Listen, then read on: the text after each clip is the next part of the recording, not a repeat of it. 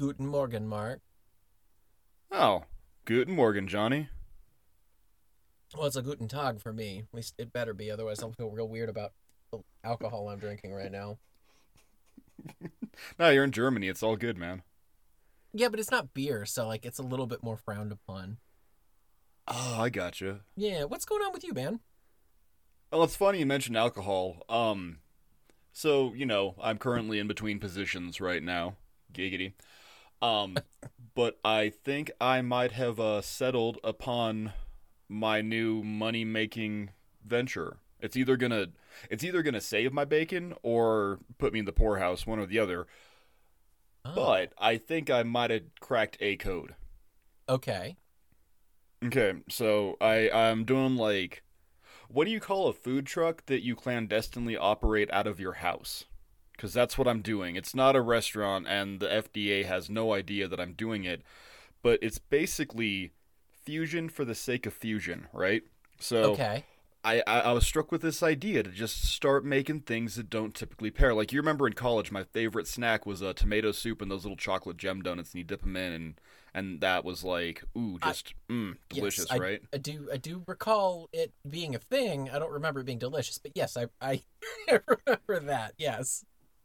It's because you lack vision and a perfect palate like I have, and that's okay. It's okay. You're a proud, ignorant, visionless food hack, and that's fine because I still want to bring you onto this because, like, so this is what's on my menu so far. So, like, I'm doing German sushi, which is a Okay. piece of sausage with sauerkraut topped with some whole grain mustard, so it looks like the roe eggs.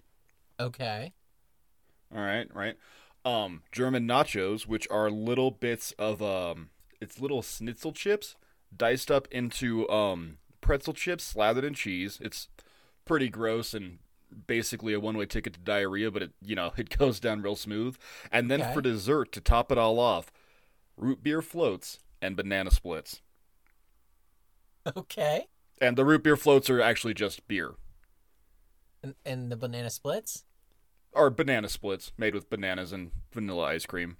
I am finding that if you pair it with a nice pilsner, it doesn't go well, but if you do it with a nice dunkel, ooh, sehr gut, buddy.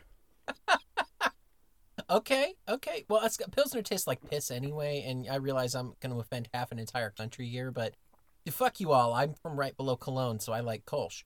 Um, Damn, dude, I actually would eat all of those things. There's this really good Bavarian Yeah. cheese that I tried not too long ago. It's like a cheese dip that they put on everything in southern Germany. I'm like, yeah, I understand why Germans are as portrayed as large and rotund and full of pretzels, cheese, and chocolate. It's great. Well, you think it's all well and good, right? Until, you're in the initial test phases of making all this, wonderful, wonderful fusion that has no purpose existing. Crimes against humanity, some might say. And you go and blow up your toilet, and I gotta be honest, dude, without getting too TMI here, it's leading to some pretty interesting bowel movements. Like, I don't know Oh, how, but I'm interesting. straight Okay. up just pooping pretzels, like pretzels, John, knotted little pretzels. But then the other day, I tried a different, take on the whole German nacho deal, and I was doing, like Fleischwurst instead of bratwurst meat, and I got up and went to flush it down, and I looked and I realized it spelled something. Oh, Yeah, it said "Welcome aus Dangle Podcast." willkommen aus Dang Old Podcast. Yes, everybody, please welcome to the episode 101 of the Dang Old Podcast. This here King of the Hill podcast, where I, Johnny, and my good buddy, Mark. we talk about King of the Hill. We take two episodes of that beloved animation classic by Mike Judge, and we analyze them. We break them down. We talk about the highs, the lows, what we likes, what we don't likes. We slap it with our patented rating, and for 100 episodes now, Mark and I have been telling you what you should be thinking about these episodes. And I'm not going to stop anytime soon. Well, depends. I guess soon is relative here, right? Yeah. Before too long, we're going to run out of episodes because, unfortunately, those bastards at Fox will revive just about anything, but they haven't revived this yet. It's going to get the Hulu treatment later. Mark, what do you say we jump right into this week's episodes? Now, I already got really shitty. I don't need you to get shitty with the Futurama reboot already. I mean, I enjoyed But the one episode I saw. It was okay. I refuse to watch it. I mean, we'll see. I tell you what, if you're not going to watch this season, I will happily, not even hate watch it. I can tell you already that I like this new episode better than Yo Leela Leela, but I fucking hate that episode, so it's not really hard to beat. I also liked it better than all 4 of the fucking movies, so there you go. All right. Well, how did it stack up to this week's episode of King of the Hill? Oh, it's King of the Hill always trumps Futurama, man. It's just always going to be a thing. You can give me a charcoal of an episode, and I'll probably take it over most most Futurama episods. So. Okay. Join us next week when we start peppering in Futurama with. We're not ready to give up this ghost yet. So Mark and I are gonna start doing one episode of King of the Hill and one episode of Futurama, and we're gonna stack them head to head, and we're gonna see which is better. Unfortunately for King of the Hill, we're going to start in season 11 against Futurama's season 1. It's fucked. Guys, this week we're talking about episode 203, SerPunt. Original air date February 11th, 2007. This is written by our good buddy, but not really, Craig Cohen. His name really is Greg, but that one typo says Craig, and I will always and forever call him Craig. Craig Cohen, everybody. Mark, where do we see Mr. Craig? This is his third and final that we're going to get from him. We might remember him from such episodes as Irreconcilable Differences and Fish and Wildlife. Fuck you, Craig. Fuck you very much. That's why we don't use your real name. Exactly. This week's cast of characters include Hank, Peggy, Bobby Hill, Dale Gribble, Bill Dotrieve, Boomhauer, Lucky Platter, Luann Kleinschmidt. Yep, I fucked that up already. Tommy, Rollo, Josh, Nancy Gribble, Miguel Hernandez, Buck Strickland, Con Supanusimpone, Ladybird, Joe Jack, Donna, and non-speaking roles from Enrique, Melinda, and Maria Montalvo, who is looking muy caliente in the animation this week. I don't know if you noticed that, but I did when I saw her name. Please don't read my notes. Dude, dude, she looks hot, man. Like, I understand why Peggy's so upset. I do too. I couldn't get that Latina out of my brain for half a second while I was with my wife. It's great. That beautiful Chicana. Mark, our synopsis this week. The city of Arlen is duped by guest stars Tommy and Rollo into passing bond measure S when Bobby's Burmese python Josh escapes into the sewers. Our guest stars here, Tommy and Rollo, are voiced by the one and only and the fantastic John Goodman. He plays Tommy. And Randall Reeder plays Rollo. Randall Reeder has been in a couple of different King of the Hill episodes before, but when you look up his picture, he just looks like a ubiquitous angry white biker man. Like, apparently he's in Idiocracy. He plays a character with, why can't I remember Terry Crews' president's name? Like Muchacho. Camacho, thank you very much. So he's he's in Deadpool. He's the one that talks the good shit, and then the big bearded biker.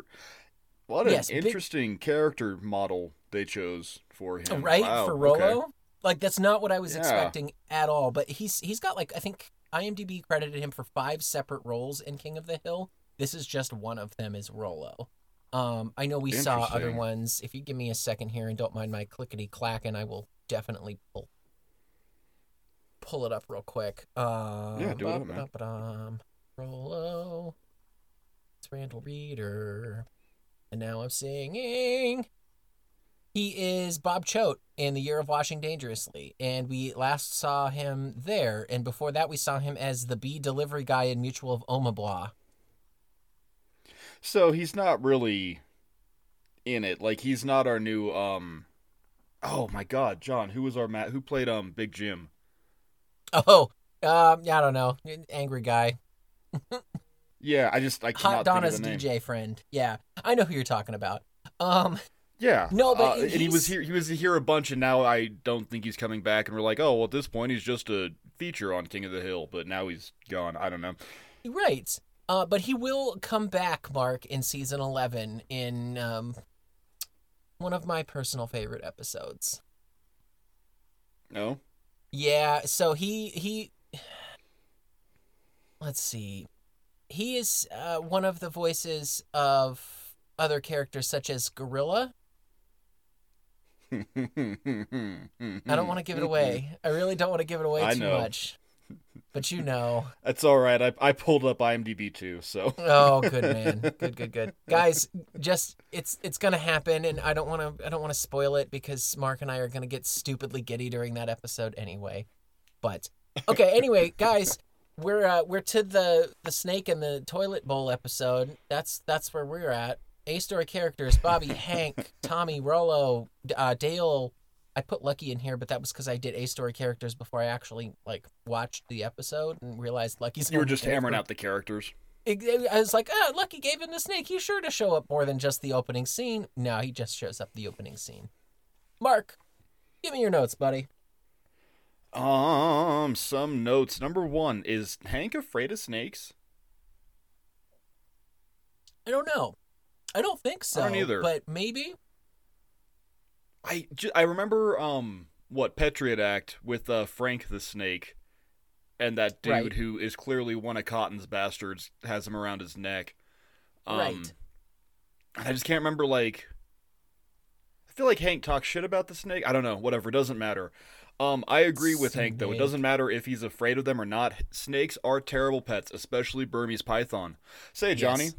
Did you know that as of right now, there are better than 300,000 feral Burmese pythons just in Florida? They don't have natural predators. They are massively detrimental to the ecosystem because they eat everything, including the deer and the gators and anything that moves. And I think the only thing that can really kill them is humans and a panther every now and then, but panthers don't eat snakes. Yeah. They are terrible, and it's all based off of this. It's people buy them as pets, can't keep them and release them, or they were illegally imported for snake leather. Right. Yeah.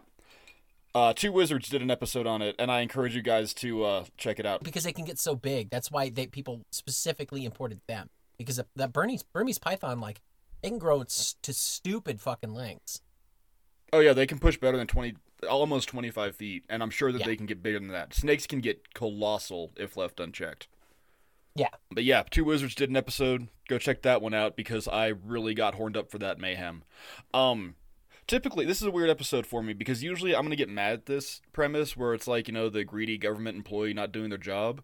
But Right. in the beginning, in the offset, I'm not upset with Tommy. I understand what he's saying. The firefighters get this, the teachers get this. How come we don't get this? Yeah. And I don't disagree with him, but he's an asshole and he's wrong. In the end, he's wrong. I understand wanting a little bit more money, and He really took it too far. Well, yeah, but in the beginning he talks about he just wants some overtime. Really, this man just wants to be more fairly compensated for his job. Rolo walks in and dumps the bag of whatever on the desk and goes, "Well, the softball field's clean." And it's Yeah. and then he goes, "God, we don't get paid enough for this." And it's you probably don't. So in the beginning, at least, it's not a bad episode, until it jumps its own shark. But speaking of jumping its own shark, this episode almost immediately jumps its own shark. Why the hell would the news show up in front of Hank's house? Oh wait, it's because of plot. That's why. Because he lives next door to the news lady. Duh.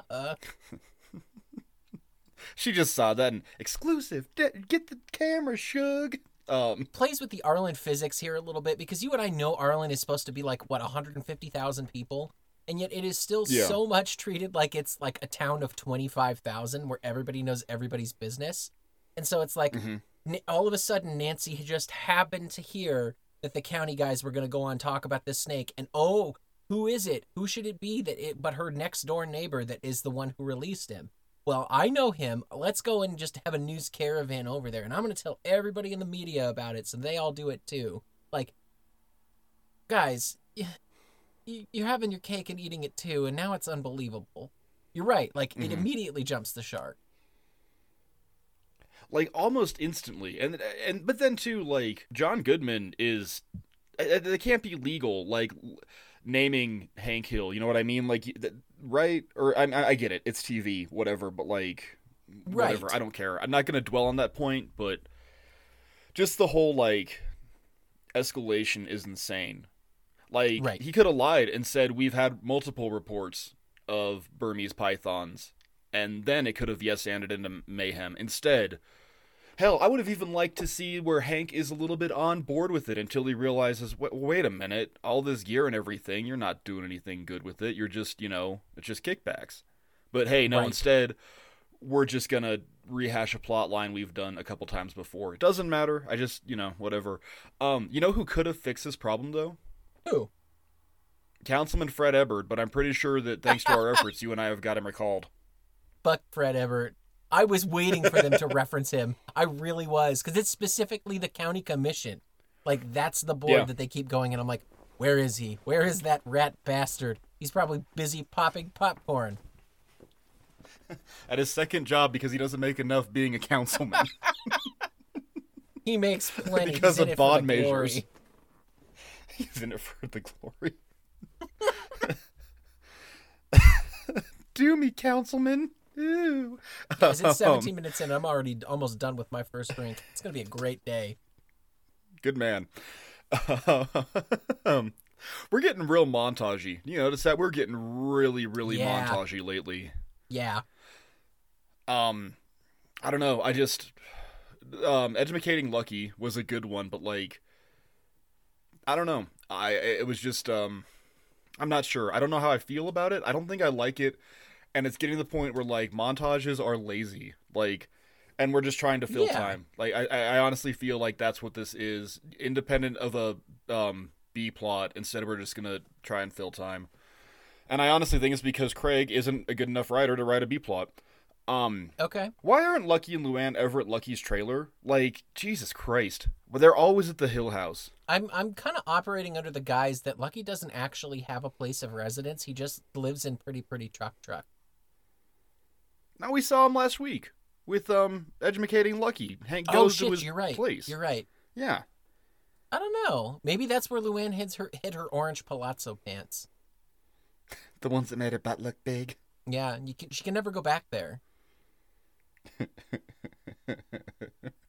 Deep cuts, folks. Deep cuts.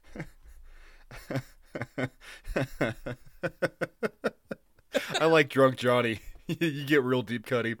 Finally, this is a very special episode where King of the Hill discusses the war on terror / public panic and then rips off The Simpsons. Do you know which Simpsons one I'm talking about, buddy? I mean, I literally just watched one where they are smuggling drugs, like prescription drugs, back in from Canada, and they have Apu sipping on coffee, and it's too hot, so he's going, and for some reason, Flanders decided to like wrap his head in a cold rag to cool him down. Was it that one? No, not that one. It's the bear tax one with the illegal immigrants. It was always the immigrants. I knew it was them. Even when it was the bears, I knew it was them. Even when it was the snakes, we knew it was them.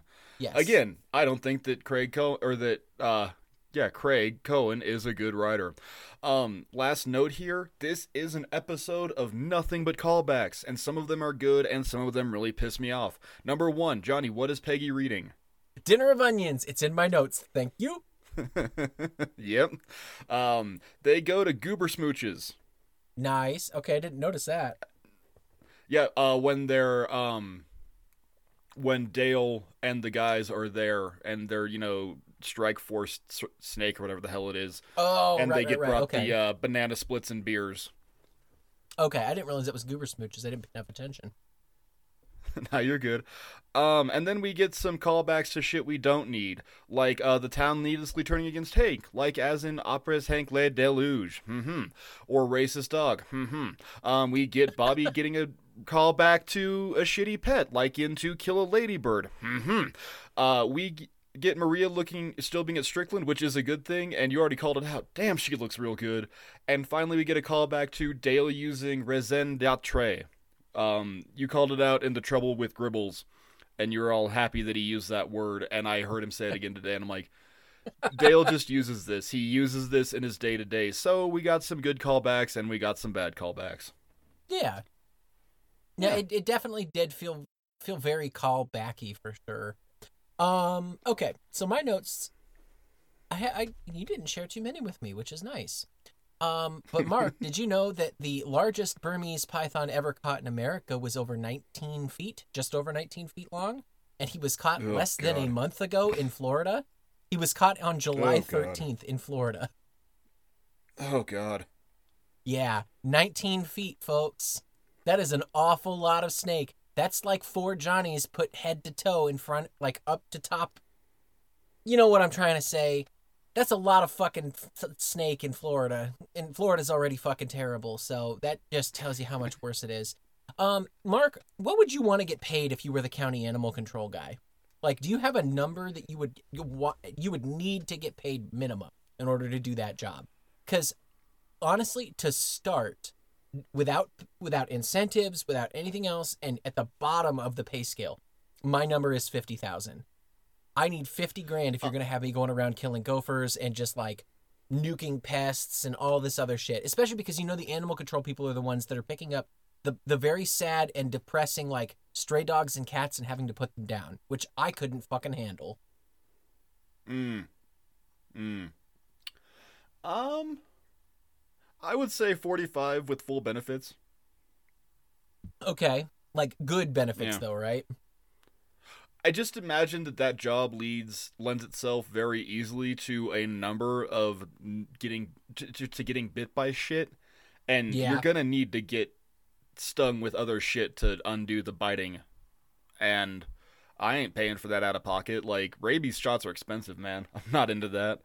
No, that's a I don't good know. call. I could handle picking up the roadkill. I had a buddy that he worked for CDOT and he was on the roadkill crew. And he said that, like, other than the smell in summer, it wasn't really a bad job. Okay, yeah, I Like, could see he that. said you get real desensitized to all the dead pets and shit. But, like, I don't know. He told me one time they were picking up a dead cow elk and the stomach busted. And it, like, Ooh. shot. It was, like, 3 days old in the hot summer. And the stomach had busted open and it just, like, dumped Yep. decomposition on him. And he's like, yeah, that was when I was ready to quit because it got in my beard. And I just, like, I'd be done too. Fuck that noise. But yeah, I'd say 45 with some good benefits. Interesting. I'm kind of curious. So when I worked for the city of Colorado Town, when I worked for the city, I worked in a cemetery, and we had an animal control lady who was there almost the entire time I was there too. And she would come through and patrol about once or twice a week through the cemetery just to make sure people are like doing their duties and picking up after their dogs, which they never fucking did. And I'd have her on like speed dial in case I saw somebody out there. I'm like, you shouldn't be walking your dogs through a fucking cemetery anyway. This is not a public park. This is a resting place for people. Like, go walk your dog in one of the other, literally 3 other fucking dog parks in town. Hey man, they bring him into restaurants, so it doesn't matter anymore. No dogs are allowed everywhere, Johnny, and you're the problem. Apparently I am. But no, this lady, she was like the absolute nicest person in the world. She always stopped and said hey to me. She always had 5 minutes to spare to tell me something cool that happened to her. Always had like some fun story about like, oh yeah, there was like a family of raccoons I found in this attic. And I'm like, tell me more, please. Not to mention she was kind of attractive, so like that definitely helped too. She was your Janine Garofalo. She was my Janine Garofalo. Hey, if she wants to be my partner, I guess I'll take like an extra $2,000 less. But you gotta guarantee she's gonna be my partner. It's cool. Mark, you already put down here that Peggy's reading A Dinner of Onions, so I'm not going to rehash that, but thank you for noticing. I did too. It is purely a thing now where you and I are noticing this because of the cover. Because it doesn't say Dinner of Onions. They don't animate any of that, but they animate that specific cover, so that's how you and I know. Props to you animators for knowing what Mark and I want to fucking see. Props to them for keeping it as a running through line, though. Like, when did we see Full Metal Dust Jacket? It was like season 6 or 7. Like, yeah, good on them, man. Like, they have kept that image. A series ago. Yeah. And my last one. Let me dust off this old soapbox that you and I don't use very often. But damn, is this episode a good showpiece of how American politics has evolved and why it sucks so much now. You know what I mean? Oh, the only way to do this is to strike fear into the masses and constantly barrage them and berate them on TV. shove it down everyone's throat. Let's get the media involved. Every single channel's got Snake Watch. What really got me was all of the councilmen at the meeting just going, I'm anti-snake. No, I'm more anti-snake than you are. The second it turns into, oh, this is going to become a voting issue. Yep, I have to come out on the right side of this because it doesn't matter if I'm anti-snake or not. Everybody needs to think that I am. Oh, yeah. Yeah. It is just the pandering to the masses and the, I need to save my ass because I need to have this job. No, you don't. If you're like, your scruples are so easily changed because of this, then you shouldn't be in that job to begin with. I'm just going to say it. But, now really quick, I want to flag that play. It's always been this way. Humans are reactionary, and dude, literally, like, what was it, Cicero with like, all right, well, we're just, no, Crassus, like, Carthago to Linda S. They did nothing. They were doing, Carthage was doing nothing. Fuck that, we're gonna kill them, and literally spurred the entire Roman population into genociding an entire, like, mega city. Like, we've always been this way, you know? Okay. Like, this episode just points out how easy it is. Like, as I said, let me agree. I don't disagree with you, though, when you say, you're just like, I was always it reminds me of that Family Guy bit when they're talking about, like, oh, you know how we went to war with Iraq, right? And it cuts to the Senate, and it's like, anybody who doesn't want to go to war is gay. And, well, I wanted to go to war first. I wanted to go to war more than anybody. Yeah. It's like, it's the same thing. We're the same. What were you going to say? Sorry. No, I was going to say, just let me amend my previous statement then to, this is a good example of what like the rapid information age has done to this, because it sped the process up so much quicker. And it's even worse now because this episode was 15 years ago at this point? Wow, we're already only into 15 years ago. And I mean, in 2007, I think we had just seen the birth of the iPhone, so the internet in our pockets instead of on our computers. It's only gone downhill from there, guys. We should have nuked ourselves into oblivion in 2007 when the iPhone came out. The idea of having the internet at a moment's whim anytime you fucking want it is done more damage than good. Anyway, this is me stepping down off that dusty old soapbox. Mark, give me some pros from this episode, because I know you got something good to say. Dusty old soapbox full of green soap. Yes. Thank you, Caleb. Where did you come from? I've been here the whole time. I suck. And I'm going to knock something over in your house. White shirt. How'd you get your shirt so white? White shirt. Soapbox. How do you stand so tall on that stupid thing? Soap. I don't know. Pro, John Goodman. Know him. Love him. National Holy treasure. Shit. Have you seen John Goodman lately? I have. That dude fucking lost so much weight. Yeah, like started powerlifting, and he looks amazing now. Like, he's what I imagine, like, John Goodman looked like when he was a kid. But yes. Okay, real quick, half a second sidebar here. Favorite John Goodman anything? Roseanne. Oh, shit. Okay, I'm not a fan of Roseanne, but I do love him.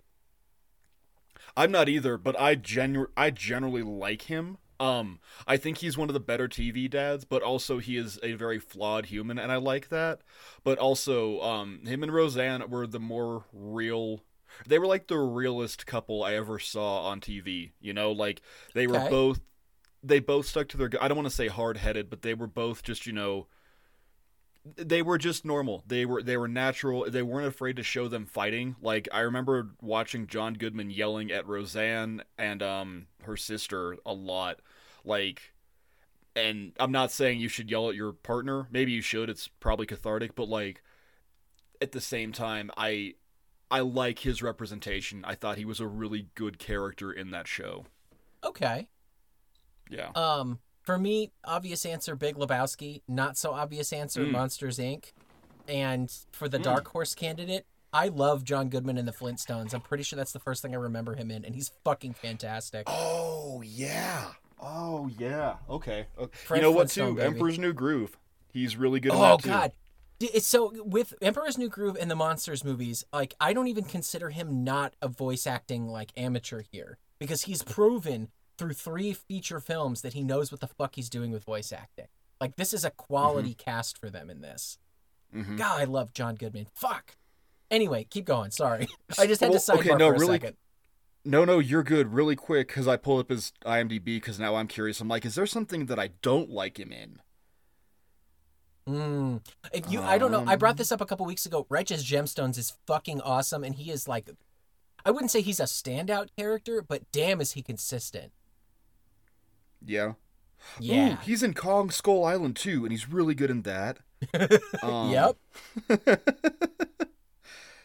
Guys, this is going to turn into Alan Rickman, where we just talk about how much we love John Goodman. That's okay. We can. But I swear to God, this is one John of those Goodman, episodes where we just kind of got to stretch for time a little bit, honestly. Oh, he played Santa in SpongeBob. That's adorable. He's also Santa in Futurama. Apparently, he played Colonel Sanders in KFC Loves Gays. I need to put that on my docket. Red State. Ooh, he was in Red State. He was really good in Red State. Holy shit. That's almost a contender for better than Lebowski. Just because it's more like underground. Anyway, sorry, we're jumping off this one. John Goodman, guys, national treasure. I know that he'll never hear this, but we love you. Give that dude a royalty. Yeah, no shit. Go give that dude like 3 royalties. Anyway, more pros here. I already called it out like 3 times, but beer and banana split. It's such a stupid combination. Why would you drink beer and a banana split? Like, I don't care. I love it. It's great. One word, Mark. Gluttony. I'll take it. I don't even like bananas, and I kind of want to try it. This might be a favorite moment, but I'm just going to call it out here. Dale and his little snake hunter get up. Oh my god. He's like Canadian Mountie? Yeah, but he's got like the padded bite-proof boots and like the weird bush ranger hat. He's great.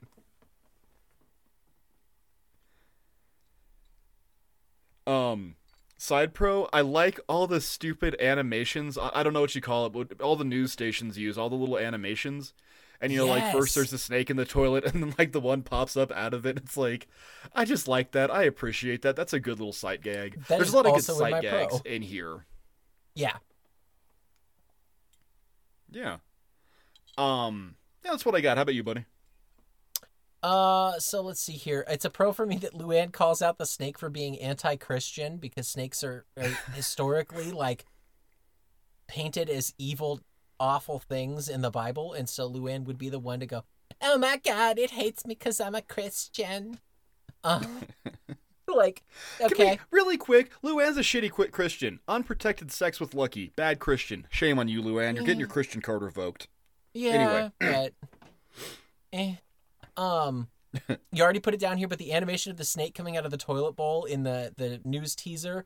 Yeah, like I noticed they have like 3 or 4 different ones because everybody is in this like snake paranoia throughout Arlen. That's great. I appreciate that. At one point, they talk about how Dale working with these guys is like Boomhauer working with Wilt Chamberlain. Or Hank working with like the Wizard of Propane. And that tells me that Boomhauer not only loves the NBA, or at least maybe not the NBA, but at least the Philadelphia 76ers. But that tells me that Boomhauer might be the only one in the whole alley that watches basketball. Why'd you take basketball? It's because Wilt Chamberlain got like the most pussy ever. I mean, I didn't think of it that way. I went right to his actual like stats that you can prove on Google, not the ones you infer. God damn it, where is fucking Brad when we need him? He's our resident like NBA expert, and I want some goddamn backup. Brad, you owe me and Mark like a fucking guest star on this show. Holy shit. Guys, go listen to go listen to. I can't wait to show my kids. You're gonna hear Brad, I'm sure, talk about the NBA at least once. Wilt Chamberlain was said to have. Wilt Chamberlain said that he had slept with 20,000 women during his lifetime. See, I hate you because that makes so much more sense than what I just said. And I was hoping that we're digging into like Boomhauer's, like something real weird, I'm niche. sorry, like dude. we were getting all edgy. Like, holy shit, nobody's ever connected that Boomhauer likes the NBA before. No, fuck you. Gotta make it all about sex, guys. Mark just shit in my cereal, and that means he needs to move on to cons. Give me cons, Mark. You don't have any more pros? No, dude. Thanks for shitting in my cut. Oh shit, I gotta quit laughing. Oh my god. I fucking hate how easily you dismantled me. I honestly, why would you pick Wilt Chamberlain? He's not even that good of a basketball. Like, he was good, but like, why not Michael Jordan memorable. or Charles Barkley or that white Larry Bird? Like, I don't know, whatever. Anyway, cons. I am genuinely terrified of toilet snakes. This episode really made me uncomfortable, but so Hank is wrong as hell about them not biting people. And really quick, per The Independent, a 65-year-old man got a rude awakening after a reticulated python bit him while he was sitting on his toilet at home. The man, who has not been named, paid a visit to the bathroom around 6 a.m. and felt a pinch on his genitals sometime after he sat down. He then turned around to see a 5-foot, 1.5 meter albino snake in the toilet bowl. The reticulated python, a constrictor native to Asia, can grow nearly 30 feet long, is believed to have found its way into the toilet network that drains in the apartment block in an Austrian city of Graz. Johnny, that was in Austria, and that's where I picked it because there's a bunch of stories about snakes biting people in the ass, but that one's real close to your home, buddy. But don't worry, because it gets worse. Per Forbes, a man was bitten in the taint by a snub-nosed cobra in India. He was 350 kilometers from the nearest medical station and received massive amounts of damage to his taintal region. Based off of the necrotizing venom of the cobra, it took... I'm obviously paraphrasing Forbes here. It took more than a year's worth of operations to not only save his life, but also to get his dick to work again. Oof. So, I am horrified of toilet snakes. Guys, go look up toilet snakes. It is scary as shit, dude. Like, they're everywhere. And it's not just in, like, Malaysia where you think it would occur. Because, yeah, the pythons there will eat people per our giant snake attacks episode. But, like, dude, it is an unsettling thing, and I am terrified of them, and I always check before I go. And yeah, that's even me living in Alamosa. Like, no thank you. You're just trying to get me to not sit and take a shit for 45 minutes while I'm sitting on my phone and like browsing Reddit. That's what this is. It's a PSA to get the fuck off my phone. He's a squatter.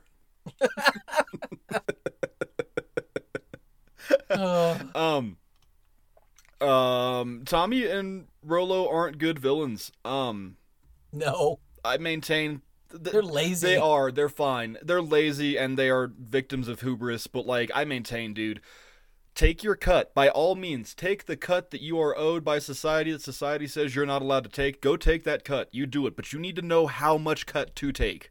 You still there, buddy? Yeah. Oh, yeah, you just got real quiet. I was like, Johnny? Sorry, my phone yelled at me because I'm supposed to do my nightly meditation, and I'm like, no, fuck you. It's 5 o'clock and I don't care. Please have another beer. That's your meditation. Yes. Yeah, I don't have a lot of cons. I guess my biggest con is I've been talking shit about this episode for 2 years of doing this podcast with you, and I didn't hate it as bad as I thought I would. But I also really didn't like it. You know what I mean? Okay. Yeah. Interesting. We need to beat Lucky with a pipe. Yeah, that's all I got. Interesting. So I only have one big con in here, and it's that, Mark, have you ever known a full-size dog? So not like a medium-sized dog, like a Welsh Corgi, or like a Cocker Spaniel, or like a tiny little rat bird, like a terrier or a tequila dog. Like, have you ever known an actual full-sized fucking dog to live to 14 years old? I don't think so, but Lady Bird is a geriatric pork chop, so it's all right. She really is. So I looked it up. The average lifespan of a bloodhound is 10 to 12, meaning getting to 13 is a fucking like miracle. My mom had a 13-year-old German Shepherd, and she sent in his birth certificate to the people that run the registry for German Shepherds and got a thing back that said, hey, congratulations, this is a thing. Like, making it to 13 years old is a momentous occasion for German Shepherds. Ladybird being 14 means that she is just, like, archaic. This is Hubert Farnsworth, like, without any of his pills, just crutching it up everywhere. Why? There is no quality of life. How is Hank not, like, wiping Ladybird's ass every half second? Every time Ladybird's on screen, people should be wiping her ass. And when she's not, people should be saying, oh God, where is she shitting now? Like, that is how old she is. My con is that they are not making a bigger deal out of this because 14 years old is way too fucking old for a dog. Just take her out to the goddamn pasture and give her a nice, peaceful ending. Jesus. That farm where they took Josh? Yes. God, I would settle for that incredibly brutal fucking ending for her. As long as I don't have to watch it. Anyway, that's my that's my only con for this episode, man. Other than, like, it jumps the shark, but we all knew this whole premise was going to jump the shark. The second that snake went down the fucking toilet, it jumped the shark. I knew what I was in for. That happens less than 5 minutes into the episode. I think that's not the problem, but I think that's it, right? Is like, you know exactly what's going to happen. By this point, we're into season 11. So either this is a great episode of King of the Hill that hits all the beats that it's supposed to and uses everybody the way that they're supposed to be used. Yeah. Or it's a shit episode of King of the Hill, and I'm not exactly sure where to come down on it. But yeah. Right. So, yeah. I've got a retro rage for you. Ooh, okay, what you got? So Dale mentions a couple of items in his backpack that he needs to be a snake hunter, one of which is a CD player. Guys, nobody knows what a CD player is anymore, let alone a portable one that you would have in your backpack. And he also mentions why is it a big deal that there's a CD player, Johnny? You can't bring those everywhere, and what's a CD player? Exactly. And my other one here is a personal ionizing air machine. I don't know the last time I smelled that weird ionized air anywhere, let alone on my person. So, yes. Be grateful, buddy. Rage. Be grateful. Why am I grateful for that? Because that ionized... I hate that ozone smell. It smells like lasers. I don't know. No, it does smell like lasers. That's how I know I haven't smelled it in like 10 years. That's what I'm saying. Like, be thankful, man. Like... You got favorite moments for me, buddy? Yeah, I got two. Number one, Mr. Gribble. It's a ridiculous name, I know. Dale in the job interview. I kind of don't like what a pussy Dale is this week. Like, I get his, like, looking up to these guys, but he's still one of the best exterminators in Arlen. Like, he should at least think that he's getting called up to the show. You know, that's all it is. Like, yeah, he's not like this Dale. With Janine Garofalo. Why is he like it with these two assholes? Yeah, I don't know. But my other one is that it's during the montage when the snake guys are like trying to, drive home the point of how dangerous this is. And there's just John Goodman and he's got the rubber one and he's waving it at the group of terrified kids and they're screaming. Yeah, that is pretty good. How about you, buddy? I also have two that are different than yours. I have kill you later. Oh, what the hell. Grabs a rock and beats the shit out of a squirrel. Okay. We've got a lot of good Dale this week, I think. I also have his line of, do you think poop has ghosts? Just because that is the most obscene thing that I think I've ever heard on King of the Hill. That's something I expect Gene Belcher to say. So, do you? Do I think poop has ghosts? I really hope I don't know. Because I would feel terrible for the sort of things I have mixed. And it spells things in the poo. Oh, good God, yeah. Mark, we are to rating this. You want me to break it down? You want to break it down? Take it away, buddy. Awesome. Well, at the very bottom of our rating system is a charcoal, and a charcoal episode is one that is an absolute failure. As it is such, it is deemed charcoal. The only thing it's good for is getting the soot underneath your boy's fingernails all dirty and making it feel icky and gross. It's an episode you're never going to watch again. It doesn't represent the show very well, and it's just not good. It's not fun to watch. Step up from that is a Megalo, and a Megalo is not much better. It's maybe got a little bit better of a writing structure, or maybe it's got a fun guest star that doesn't totally tank the shit out of the show. But a Megalo is really kind of like a bronze tier. It's also not a very good representation of the show, and the only way it's getting watched is if it's 2 a.m. and you're high off your ass. Even then, you're probably not even going to watch most of it. You're just going to be on in the background while you're dicking around on your phone. After that's a Butane. This is kind of our silver level, mid-level, basic episode of King of the Hill. It's not great, it's not the best, but it's also not the worst. It's not a Megalo or a Charcoal. You hate to love it, you love to hate it. That's been our tagline for 100 episodes now. Guys, a Butane episode is in the middle somewhere. There's a lot of Butanes in King of the Hill. There's a lot of Butanes in a lot of TV shows. It just kind of is what it is. What makes it stand out from a Butane is a Char King episode. These are our gold standards. Char Kings represent everything about King of the Hill that you love. It's got great characters. It's got a great fun through storyline. It's got an awesome guest star. It takes a standard sitcom trope and turns it on its head for a chance. It does something really fun with the animation. Like you get to see a character, a callback, or something that you didn't think we were going to ever see. Char Kings are fantastic, and they're great representations of King of the Hill. And when Mark and I both agree that something's a Char King, it becomes an Imperial. Imperials are just about the highest tier of King of the Hill episodes you can get. They're everything you could ever want out of a King of the Hill episode. You're just missing a little bit of context to fully appreciate it to its most extent.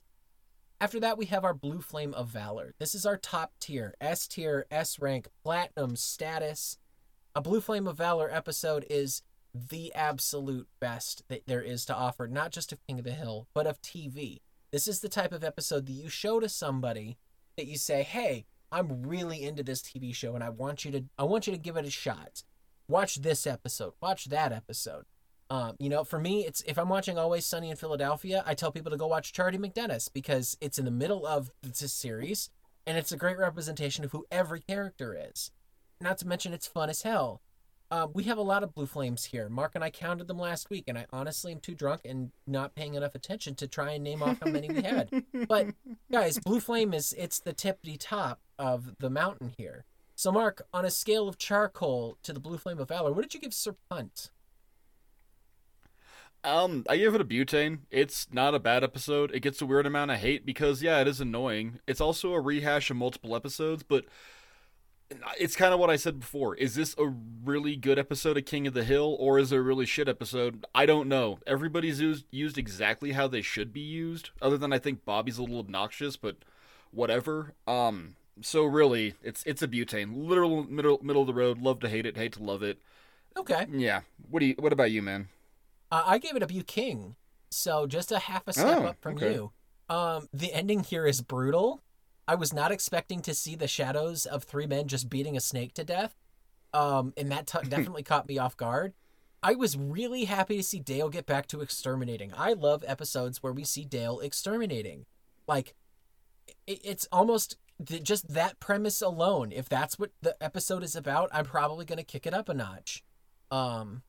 It just kind of is what it is. I love our guest stars this week. I think they both kind of knock it out of the park. Like you said, they're not really villains here because we all have known somebody or have personally worked in an industry where you are not appreciated for what you do and you do not get paid enough.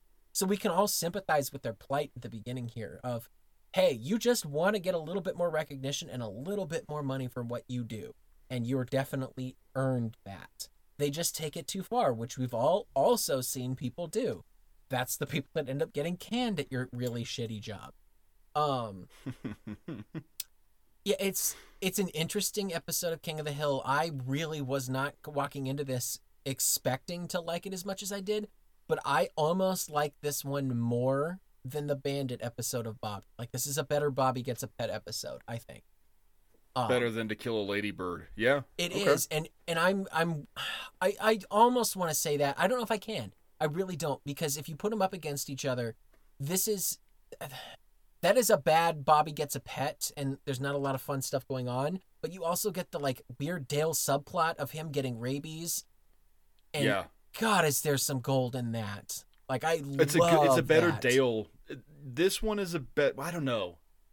This one Like, is a it's better Dale is really competent episode. That one is a better Dale is insane episode. Yes. You almost have to watch them together to really appreciate them both for what they are. And it shows you a lot about Dale. Hey, we're going to watch both of those, then we're going to watch The Exterminator. That's the order in which you watch them. I think, yeah. You know what? I like that idea. Yeah. That way you no longer need that turns The Exterminator into a blue flame for me. Because you have all the context in the world you need for Dale Gribble after those 2 episodes. Yeah, so I gave it a Buchanan, like man. Okay, cool. I didn't think I was going to get that high on this episode, but I enjoyed it. It was kind of a nice refresh. Yeah, it's good. Yeah, right on. Well, should we flush on over to our next episode, buddy? Oh, man, am I ready. Well, this is episode 204, Blood and Sauce. Original air date February 18th, 2007, written by Dan McGrath. Mark, this week's episode has a cast of characters that include Hank, Peggy Hill, Dale Gribble, Bill Dauterive, Boom Howard, Nancy Gribble, Buck Strickland, Joe Jack, non-speaking role of Lane Prattley, that horse's ass, Ted Wasanasong, Khan Supanusampone, John Redcorn, also a non-speaking role, and the triumphant return of the single greatest tertiary character in King of the Hill history, Gilbert Fontaine de la Tour d'Autrive. Mark, real simple synopsis for you. Bill has a family reunion this week. A-story characters, Bill, Bobby, Gilbert, Hank if you really want to. Let's just jump right into it. Holy shit, have I been waiting for this. Oh man, have I been waiting for this episode. Well, I want you to give me your notes, but first, okay. I want you to start, but first I'm going to tell you what Dan McGrath wrote. Recently, we saw him in Taking Care of Business with Pretty Chuck Chuck. Girl, You'll Be Giant Soon. Living on Reds, Propane, and Vitamin C, the Hank is a Trucker episode. Yep. Be True to Your Fool, and Full Metal Dust Jacket. Wow. Dan McGrath. Woo! Thank you, buddy. Yeah. There's some good shit in there. There's a sleeper in there that, because you and I were not expecting to like Living on Reds as much as we did, and God, that came out with like almost an Imperial with us, right? I don't remember. That was the last time I got drunk on the podcast because I was fucking shithoused. Oh, that's I had to right, you were. I had to stop and kind of tell myself all right, you need to not drink so goddamn. But I also think that was when we were still doing. Fuel. Yeah, but that was I think that was back when we were doing 2-a-days too, and I had just gotten off work and I was beat to shit. That could be. Because you were here in America, so we were on human time, but. Yes. I just remember you and I liked that way more than either of us expected, especially for a Christmas episode. Notes here. First one, I already got the warm and fuzzies. Literally just the opening bit of Dale going, "Yep, this is what I do with my son. This is how I'm gonna pass on tradition, and I'm gonna do this and I'm gonna do that." And I'm like, oh my god, I know what's happening. I know what's gonna happen. It got me really, really excited. Also, I do not remember that opening very much. The idea that Dale wants Joseph to kill a rat named after himself is kind of fucked up, but very much on point with Dale. It's great. Yeah. The guy at the genealogy place is kind of a dickhead. But I had to stop and remind myself that Ancestry.com and DNA testing hadn't really kicked off yet. And I looked it up. Ancestry.com started doing their own DNA testing in 2012. So 5 years from this point.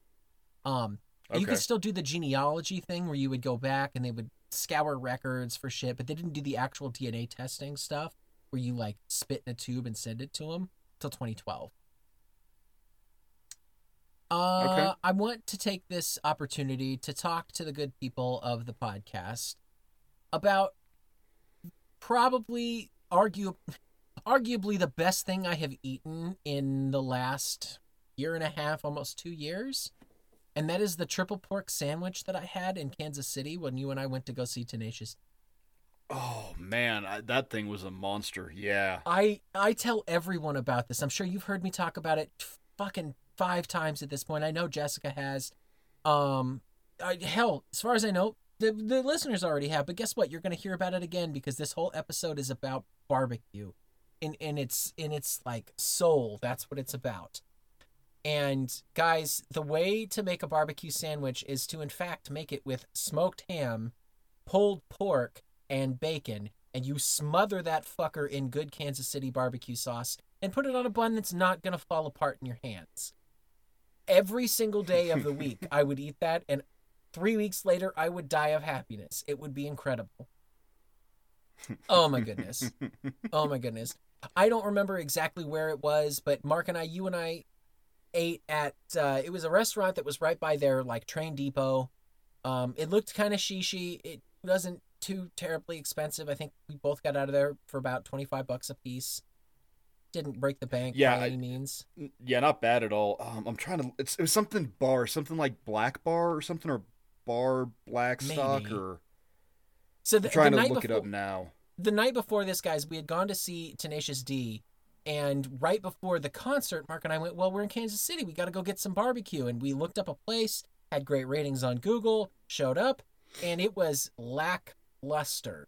Very plain, just not very good. The sauce wasn't solid. Like, dry as shit. It was bad. You know what? I'm going to come out and say it was just bad. Like, it was not dry good. Brisket.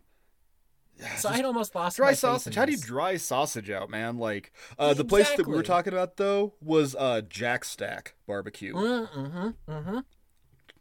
Jack Stack Barbecue. We know you're not listening, but if you are, we are tagging you this week because you're the best goddamn barbecue Johnny and I have ever had. Hot damn! It's anybody that's in the KC area. Please chime in and let us know if somehow Mark and I got this completely fucking wrong, and the place by the Lego store is actually pretty good. But it was terrible, and we went to this place the next day, and it blew my fucking mind how much different it was in such a good way. And that would be Burnt Ends Barbecue in the Crown Center. And yeah, they get a 0 out of 1 from me because they sucked. Yeah, they were so bad. So bad. Maybe it was just a bad, I don't know, maybe it was a bad batch, maybe it was just a bad serving people. Like, I don't know, you and I were nice. It was a handful of people there. Is what it is. Yeah. Doesn't matter. Because we got the better one, and it was Jack Stack. Go to the Jack Stack, guys. Oh my god. Yes. So, regardless, guys, we're talking about barbecue, and with that, I wanted to see if you noticed a callback in this episode, Mark, when Bill has to make his second batch, and he's going to make it for his investors, not for his quote unquote family members. There's a specific truck that pulls outside of his house. Did you notice what was written on the side? Larson Pork Products. Larson Pork Products, man. How cool is that? Like, oh, that makes me happy. It makes me wonder, I'm glad they're still around. You what? I was going to say, it makes me wonder if Bill ended up getting, I think it's called the G5, right? That was the name of his experimental pig that just, like, weighed 800 pounds and could barely support itself. I like to think that Bill, like, is a purist and he's just like, no, I'll just take a regular piggy. That's fair. That's fair. My last note in here is, good God, I want pork ribs now. Like, really bad. I really want barbecue, guys, and it doesn't exist in this fucking country. I can get sausage, that's fine, but I don't want sausage. I want barbecue sauce and smoked ribs. Holy shit. Oh, Mark, give me buddy. your notes. Ugh. Well, number one, my first note, which is kind of funny, I took ribs out of the fridge after watching this one, and I'm going to smoke them today. Have an extra one for me. I'll just do a second rack and just, like, try and, like, transport, like, spiritually to you. All right, notes. Here we go. Damn, John, you've hyped this one up so much, I am legit worried I'm not going to like it, because you know what a contrarian asshole I am. Yes. Joseph is 13, ? Fuck you, TV show. Fuck you. Just, I don't know. Okay, so I guess my bigger problem is here. We saw Joseph not being 13, or turning 13, and I don't want to wait when he comes back from the summer and they're having his birthday party. And it's a boy-girl party. It's a Yeah, well, no, but I'm thinking of the Hanky Panky party, and they're like, Yeah. yeah. Maybe it wasn't a birthday party. Maybe it was just a party. I don't know. But still, dude, like, I just remember I don't the Bobby know. line of, "I'm not going to sneak you into any PG-13 movies if you keep acting like this." Right, and that was 4 years ago. Whatever. I don't care. Lady Bird is 13. Joseph is 13. Just, I wish that I really just don't like it when they call out age in this show because it just kind of throws a wrench into anything at all. But whatever. Um,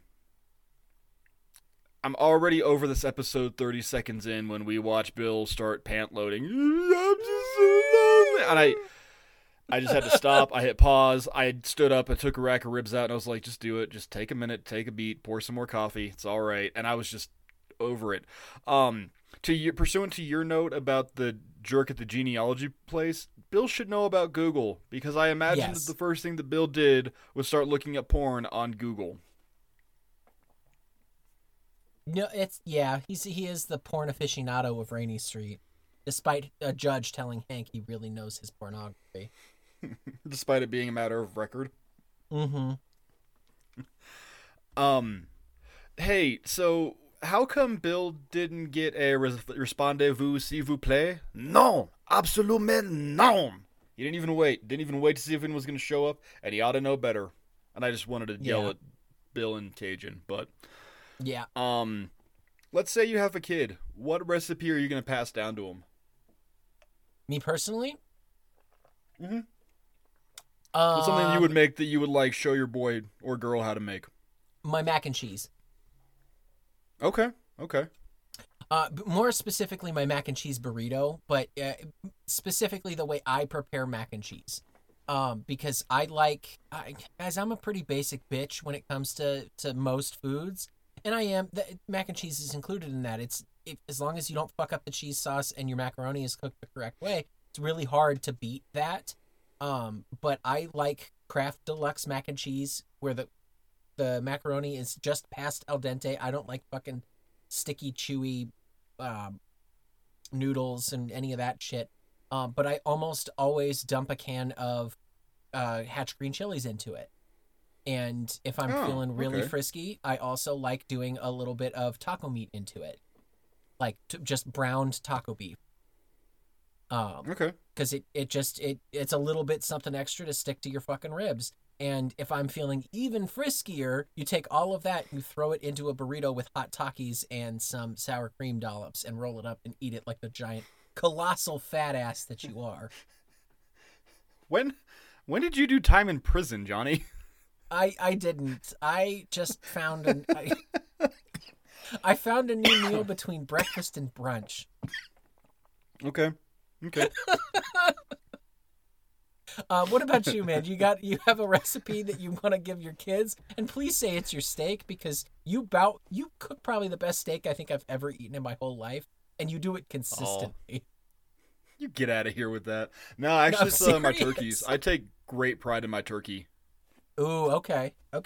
Yeah, just I've talked about it on here before. I won't rehash the recipe, but suffice to say, if you guys aren't cooking your turkey in 2 hours, you ain't doing it right. Do the Alton Brown method. Yeah. Okay, so all artists, writers, whatever, generally have one point to make. Dan McGrath's is that you cannot make barbecue unless you're using wood and not propane. And I say this because we saw him make this point in Girl, You'll Be Giant Soon. Okay. When Hank is protesting the barbecue cook-off, and they're like, you're gonna do barbecue with propane? You can't. Yeah. You just can't do it. And I like that they made the choice to not put Hank in here going, well, Bill, how come you're not using propane? Like, it's exactly made a good choice there. Yeah. Yes. I like to imagine that Hank has finally fucking learned that mesquite and like smoke is a thing. It only took him since West East Side Story to try to shut mouth and open mouth and figure it out. But I have to imagine by now it has finally sunk in that with certain things, barbecue especially, you need the smoke.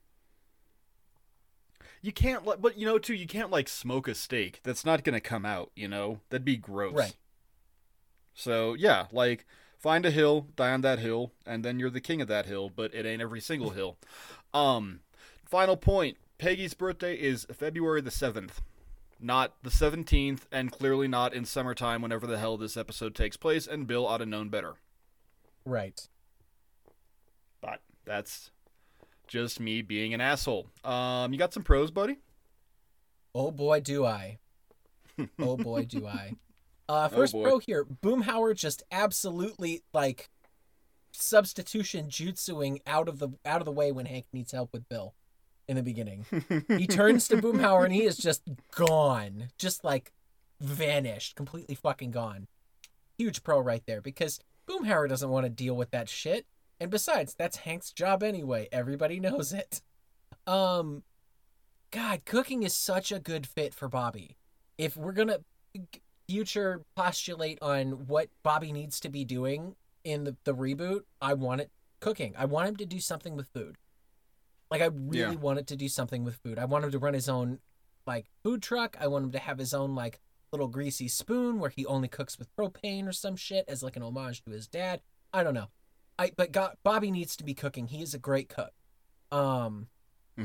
I really appreciate that this is like a pseudo callback to Goodbye Normal Jeans, because we already know that Bobby's a good cook. We already know that Hank has no problem if he is cooking and not baking, because he eats Bobby's pot roast, he eats his turkey, he eats his, what is it, Swedish meatballs or something in that episode.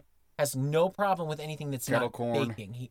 He doesn't want Bobby baking, but he does not care whatsoever if he's cooking, and almost almost gets a weird boner for him to get into barbecue. And it's like, why isn't Hank more into this? This is like everything, all it has to deal with is meat. And that is Hank's bread and butter, pun not intended.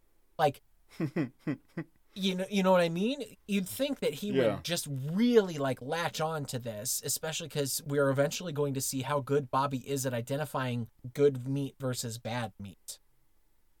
Such good shit. Next pro, Gilbert with the guys in the alley and his adieu de Claire. I think he has the best, like, addition into the yup, because everybody has their own way of adding into it. You know, they always address it when somebody else joins them in the alley. They go, like, they get their own little catchphrase, or somebody says, and they make notice of, oh, it's my turn. Yup.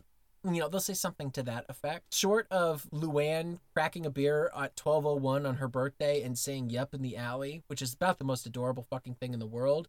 Gilbert's I do declare, and then they just keep going. Perfect. Absolutely perfect for me. This episode is a very good twist for me. Bill, he is known for dragging people down with him, right? He is in a sad mood. He brings everybody else down with him. He needs everybody's help. I'm with Cupid. Everybody's assistant. I'm with Cupid is a perfect example of this. He took Bobby and like basically hyperfixated him on what could have been and what could still be, and turned him into a gigantic pant load. This is the Bill that we have known that hasn't grown and everything else, right? And then we gave him a little bit of confidence with Laoma. And we're going to give him a little bit more confidence with Governor Richards and this and that and this and that.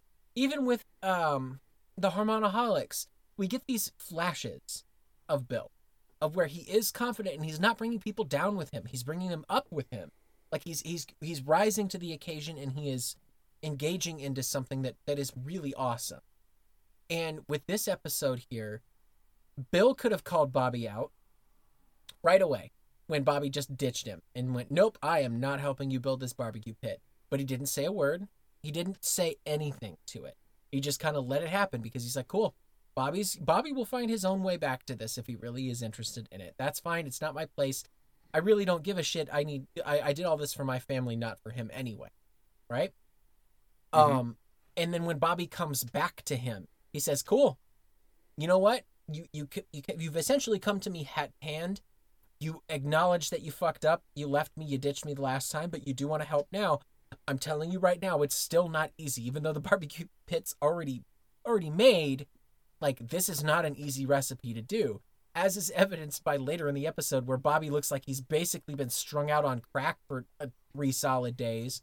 And Bill's like, he only passed out twice and he tended the pit for 20 straight hours. It's great. This is such a good episode. And I'm rounding this pro out with Bill is building Bobby up in this episode. He is not bringing anyone else down with him, and he has every opportunity to. When you stop and think about this episode, it's representative of the fact that Gilbert is the only member of his family that exists anymore. There is no one else that he can literally say is blood related to him. He has no children. He has no wife. He has no more in-laws. He has one angry, drunk, bitter gay man that lives in New Orleans. That is it. That is the last of the Dauterive line. And what does he do with it? Like, this is a perfect chance for Bill to wallow and become a giant pant load. But instead, he says, I've got something really cool and I've got somebody that wants to learn it with me. He takes that opportunity to teach Bobby as if he's his own kid. And so he builds him up. And to me, that is like one of the most beautiful things that Bill has ever done. Wow, that was like 5 minutes of me rambling, and I am so sorry. Holy shit. Not at all, dude. You're passionate. Passion. Fuck. Passion. My last pro in here, and I hope that you have this written down too. Hot damn, is it nice to see Strickland getting a taste of his own filthy fucking medicine, because Gilbert makes him feel so uncomfortable in that last exchange. And it is so satisfying to see. Buck Strickland, fuck you. You deserve it. Mark, those are my pros. I'm going to take a drink. I'm going to let you get a word in edgewise here. Whew, boy, can you tell I like this episode? I can. It is refreshing to hear you so horned up here. It's nice to hear you be excited about a thing without this like friggin' ambiguity that we've had so much lately. Not like, I don't know, man, I really like Hank's bullying. Are we the problem? Like, you just genuinely love a thing, and that's if nothing else, that is nice. Yeah, this episode to me is one of the like cornerstones of Bill. You cannot watch Bill episodes and like you can't make a top 3 Bill episodes without including this one in it. I would agree with that statement, yeah. Yeah. Well, you know what? I also think, per Be True to Your Fool, Dan McGrath kind of knows how to write Bill. Yes. He knows how to not turn Bill into... Like, he can accept that Bill is a pant load, but one that is redeemable. Yeah. Yeah, okay. There you go, yeah. Yeah. Redeemable Hot load. Damn. He is redeem-a-load. Ew. Sounds so gross.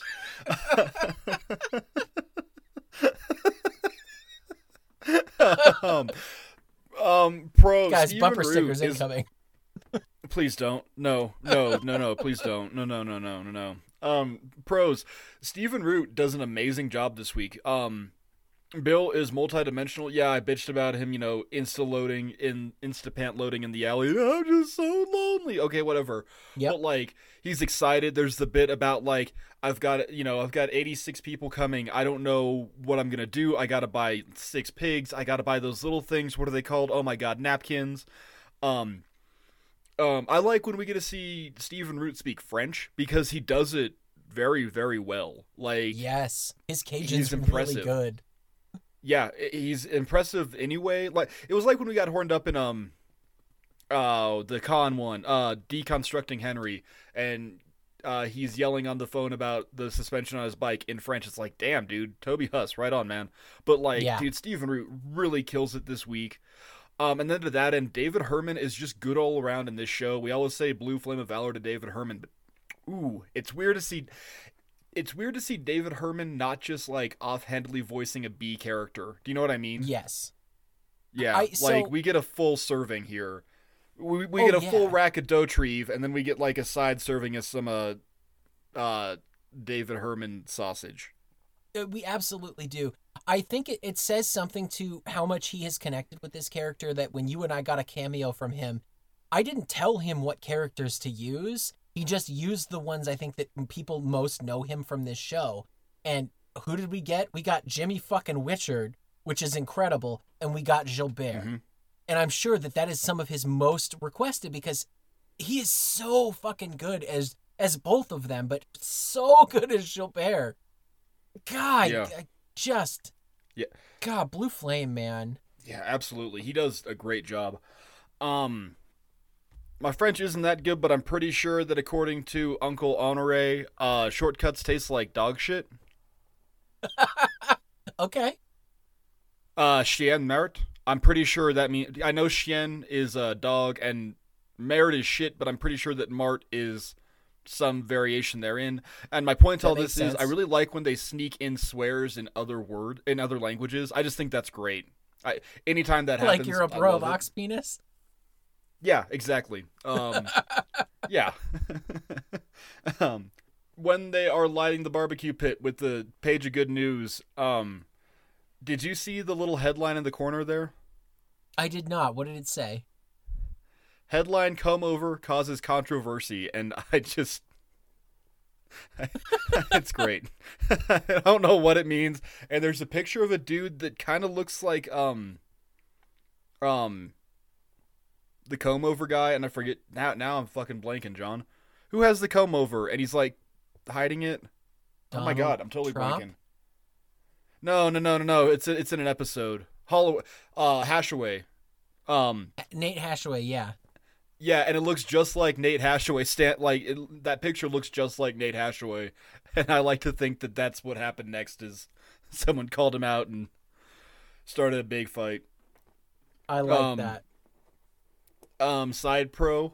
We can build the pit. No, I was gonna let Bobby do it. Peggy really pissed Hank off screen, and as punishment, she's got to clean out Bill's bathroom.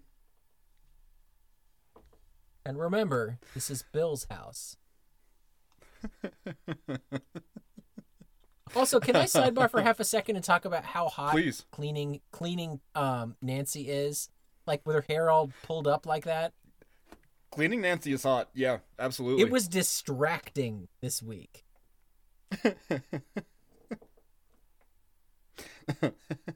You're just horny, buddy? Is that the problem? My squirmy? Horny. Ew. Oh, no, I'm good. I'm good. I would never call you squirmy. No. I took care of myself like 20 minutes before we started recording, man. We're good. Please stop reading my script. Those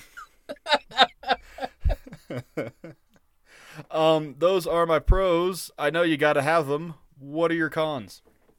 I've really only got one here, and I'm listening to the main plot devices through this, and guys, if you haven't watched the episode yet, I guess I'm gonna spoil it for you. Gilbert sold the family land in Louisiana. Like, he sold the Dauterive estate that we saw in Beer Can Named Desire, which is a giant chunk of land with a huge fucking house, because Aunt Esme died and Cousin Violetta died.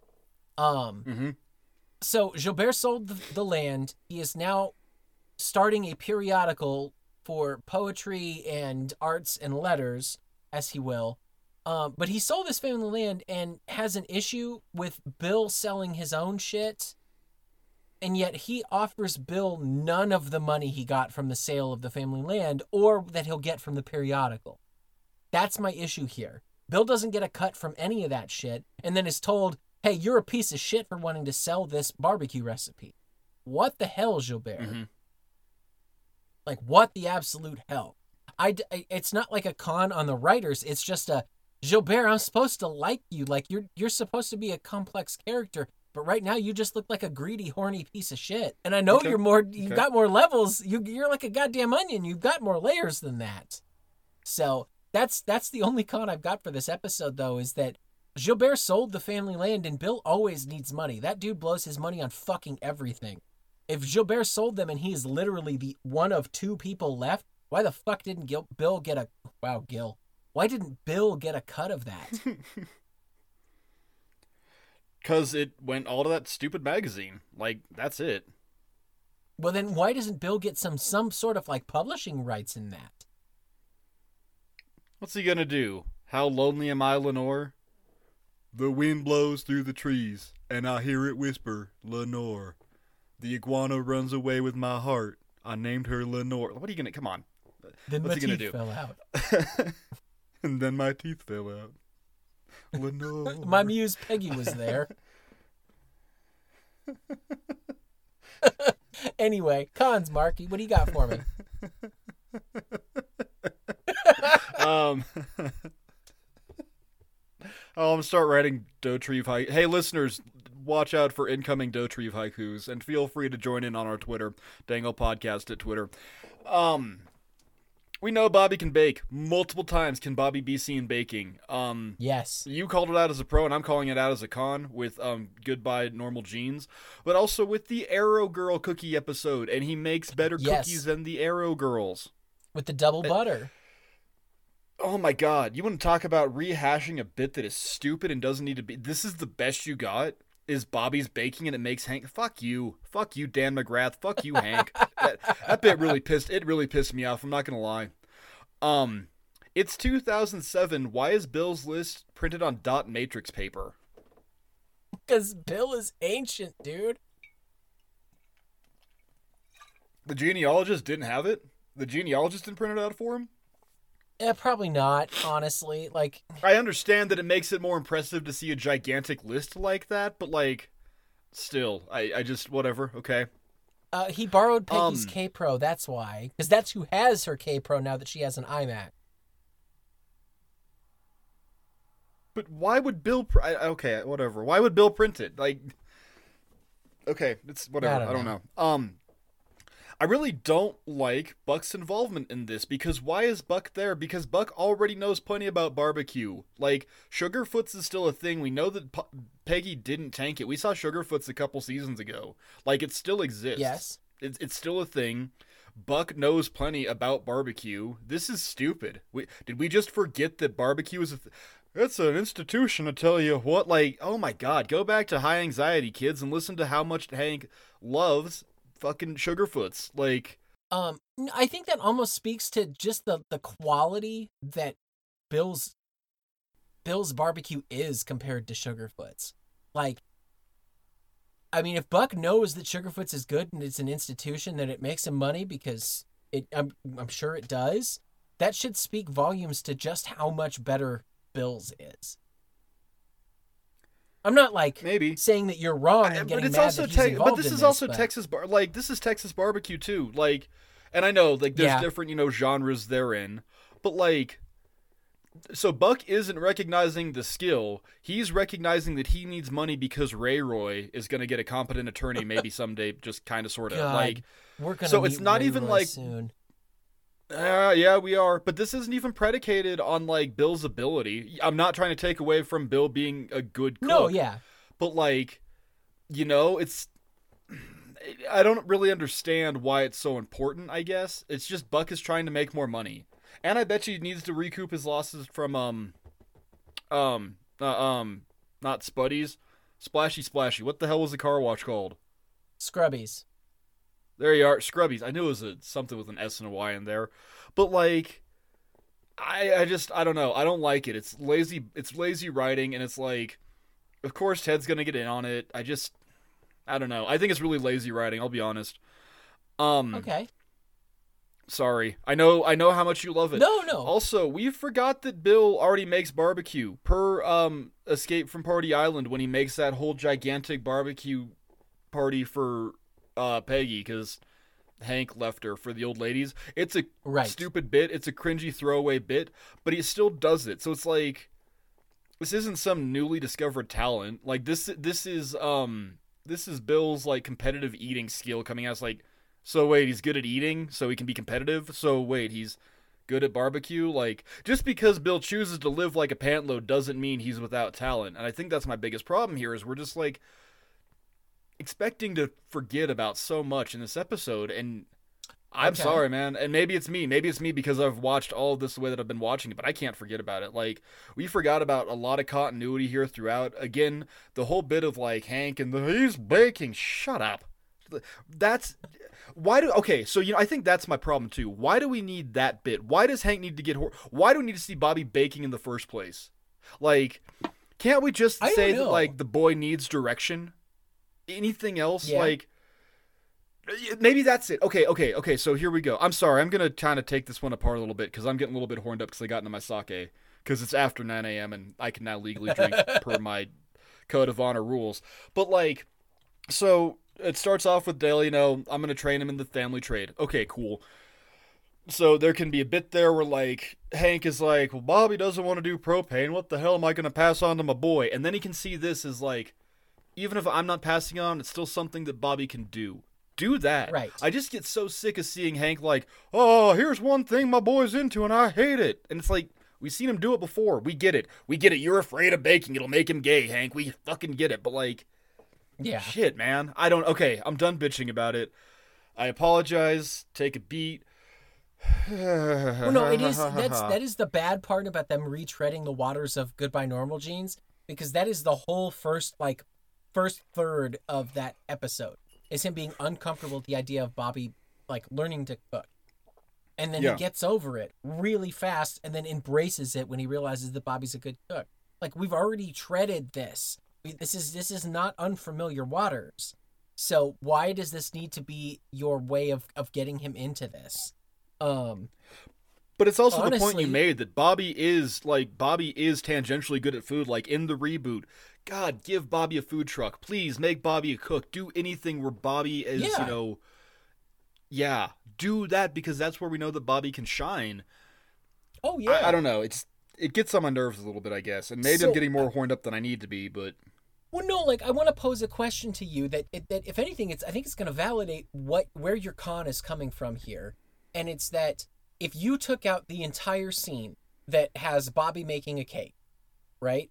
If you took out that entire scene of Hank getting upset with him and just omitted it from this episode, but had Bobby show up with everybody else to help Bill with the stuff, like with the barbecue and everything else, and just Hank going, hey, that's, I know my boy is into cooking.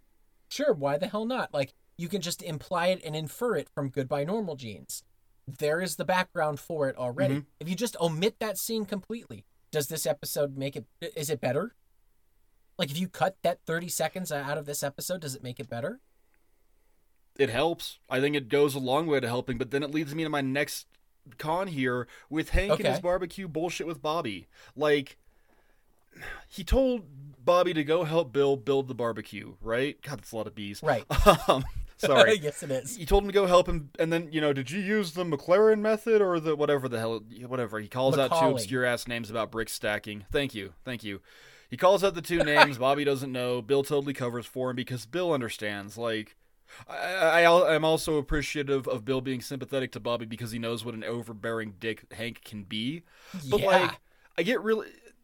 There's no way in hell that Hank can think that Bobby has any responsibility or any hand in the creation of this meat. So, like, and it just keeps happening. And it's like, it's okay. So I think this is my problem. Hank, how do you do this? Hank is A sub 1 in here to a certain extent. Anytime Hank is eating, he's A sub 1. And we need to tie it back to how Bobby didn't help the first time and whatever. But then Bobby does go back, and yes, that is crucial to the plot. So, like, I understand it, but I just hate Hank in this episode. Like, I don't know. It's almost more than Gilbert. I would say. I understand where Gilbert's coming from. Like, all right, I guess I don't to an extent. I don't know. Like, I understand to an extent, but, like, at the same time, too, he's like, he even calls out, this was made by our forebearers. They were proud planters and their manservants, etc. So he's basically coming down and saying, a bunch of, like, indentured servants and slaves help make this barbecue recipe, and we totally co-opted it. Cool, whatever. Just totally gloss over that because, we're just not going to talk about it. Because that Gilbert would be like, we never had any indentured men on our property. But that Gilbert, like, diddled the manservant one time or another. He pulled the old Arnold Schwarzenegger at least once, but, like, he knew his servants briefly. I don't know. Him briefly in the broom closet. I don't know, whatever. It just sticks with me. It sticks in my craw. But then on the other hand of the other side of the coin, I genuinely do enjoy watching Bobby and Bill cooking together, and I don't know why we can't just kind of do that more than, like, whatever Hank is doing. It's Hank's fault that this happens. Like, it's Hank's fault that, like, I brought the investors here, and had those people not been there, no one would have said anything. Gilbert could have gone to Austin and, molested the new poet he was looking into, but Right. we didn't. Instead, he had to get Buck involved. Why would Hank get Buck involved in anything? Hank is still up on Buck's dick. It's a good episode of King of the Hill if you've never watched an episode of King of the Hill, I guess, but I've watched a lot of episodes of King of the Hill, 204 of them at this point, and goddamn, I got a lot of problems with it. I'm Okay. sorry. I'm raging. Hey. No. I'm Cajun, buddy. I'm a raging Cajun. You are Rajon Cajun. Raging? You raging, bro? Bring me back down. Give me your favorite moments, because I know that you got a handful, right? I've got right, three buddy? of Right? them in here. 3 of them. So I mentioned one already, and it's the fact that the animators paid attention and, like, they made a special model for Bobby to just be, like, all crack addicty after tending the pit for 20 hours. Like, I love that. That's an animation style I want to buy. I know it doesn't exist because they were in digital at this point, but hot damn, do I want, like, drugged out Bobby's eyes from that. Like, good God. It's perfect. So good. Next one here. They're all pretty much any Gilbert line is very good in this, but there's some that really, really stick out to me. And the first one here is the family tree can safely be cut down and used for our coffins. And I like that line That is because a great holy line. shit, do I want to say that to my family, knowing that my official line of family will die with my family. There are 4 males that potentially could have had our last name. 3 of us still currently do. One of them decided to take his dad's name instead. Is what it is. My older brother will never have kids. I can guarantee you. He's almost 40 fucking years old. He'll be 40 this year. He's never having fucking kids. He had a pseudo-adopted daughter once with his ex-wife, and she never took his name. So it was like, cool. That is what it is. Cool. He's never having kids. I am never having kids. My wife and I made that decision like 2 years ago. We literally had medical procedures to fix that shit. We're not going into detail there. I was going to say that decision was kind of taken out of your hands, but yeah. Yeah, exactly. And my younger brother, I'm 99% sure, unless it's a freak accident and he just decides, yep, this is going to be a thing, he has made the choice also to not have kids. My family fucking line is dying with me. Like, it is dying, and we can officially cut down that tree and just say, cool, this whole limb can now be chopped up and used for our coffins. That is what it is. That is such a weird, impactful line, dude. And I'm like, leave it to fucking Gilbert and, like, this aristocracy from fucking New Orleans to say that shit. But, Mark, I know you know what my favorite moment here is. My last one. It's all in caps. Is it chocolate sandwich cookies? Double stuffed chocolate sandwich cookies? Jacques Hughes! Oh, good Lord, please tell me how hard that spiked for you when you edit this. Oh my God. I will. I'll take a picture. I say Jacques Hughes so much to my lady. So much. Guys, there is not a single moment of Gilbert on screen that I don't absolutely love. And he is a terrible fucking person in half this episode. He is not nice to his cousin. He is very obstinate and shit. He is just downright disgusting when he shares hankies with that fucking bum. But you know what? I will die on the hill that he is the single greatest fucking secondary character in this show. Anybody else who disagrees with me can fucking fight. Mark, what are your favorite moments? You, right now, the fucking boner you have, I can hear it. It's amazing. It's impressive. It's turgid. I'm proud of you, buddy. You're fucking Passion. rack stack of barbecue right there, Jack. Tell you what. Passion.